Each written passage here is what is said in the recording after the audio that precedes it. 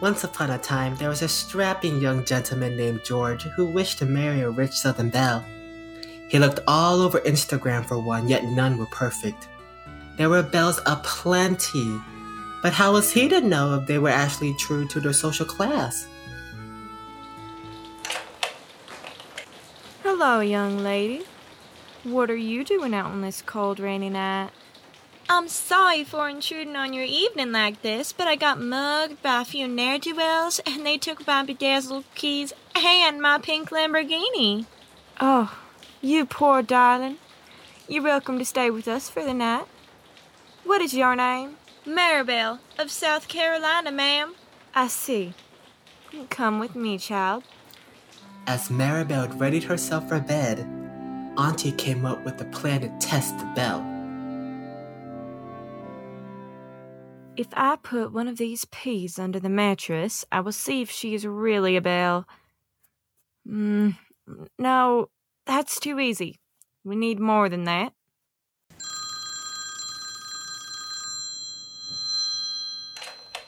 Hi, can I get 20 mattresses and 20 beds brought here immediately? I will pay more the faster it gets here. It was on these 40 beds raised by workers who dashed to the house that young Maribel was to spend the night. Here's your room. Sleep well, Sugar Plum.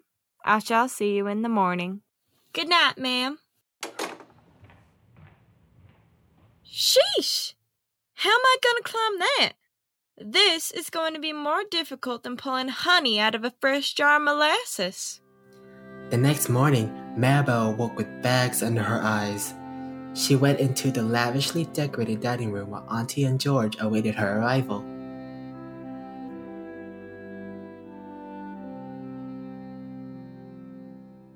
Good morning, dearie.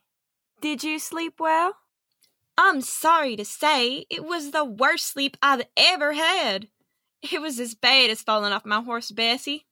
I'm black and blue all over. At last, I have found a true Southern belle. Only a truly high-class woman could be delicate enough to fill one small pea under 40 mattresses. I'm sorry, what? Will you marry me, Belle? We just met. What type of girl do you take me for?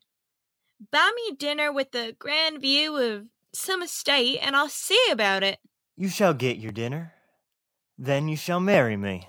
Make the diamond huge. Get your priorities straight. I don't marry just any stranger who proposes out of nowhere. I guarantee that I will spoil you. You're not going to spoil me like milk, right? I beg your pardon? Take me down to dinner. I'll be ready in an hour. More or less. The belle and the gentleman get ready for their dinner date. The belle slips on a gorgeous emerald gown with ivory gloves of satin gracing her arms. George puts on his finest designer ensemble. After you, my belle and soon-to-be wife. Don't get ahead of yourself, kind sir. Just rustle up the finest supper in all the land for me and give me some respect. The gentleman did not follow orders. What kind of girl do you take me for? Tell your auntie thank you for the hospitality, but I will not be with someone who just wanted a rich Southern belle. The not-so-gentleman wept as Maribel walked into her future as an independent woman. As for the pea, Maribel now keeps it in her left pocket for luck. Now that's a true story.